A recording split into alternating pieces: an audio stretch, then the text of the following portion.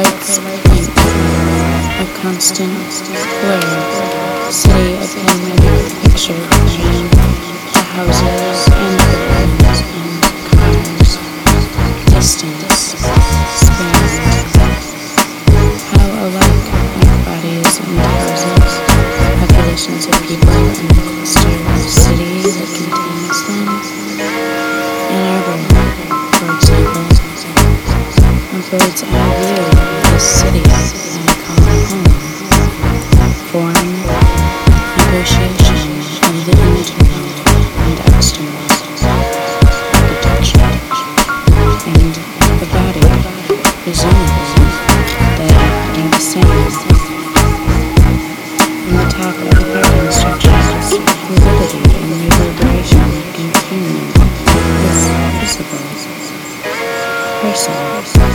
A person contained within a house, person exits a container as entering, container car enters container of street car, still containing person, car exits container of street, car enters container of parking structure, contained within city, and thus electricity and systems of containment abstract,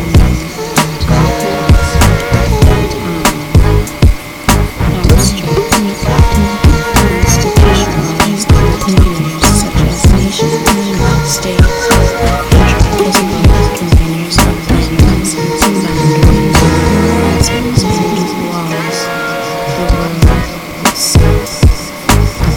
What happens if the system of containment is reversed? If a body contains a house as opposed to a house containing a body? If all the people of houses went to the grocery store at rush hour and feel moving to a crowd separated into 3 cubic feet containing only one tree, swimming free in the ocean would be a farmhouse with miles and miles of crowds waving, brush, and poetry.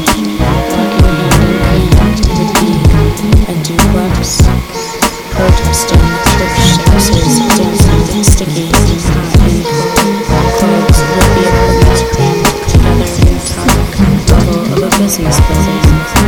Hotels would be hotels still, and concert halls would host shows of bells and building on stages with crowds and neighborhoods of appreciators. Buildings, like bodies, are temporary holding spaces, transient, ephemeral, destructible, mortal. People are already houses.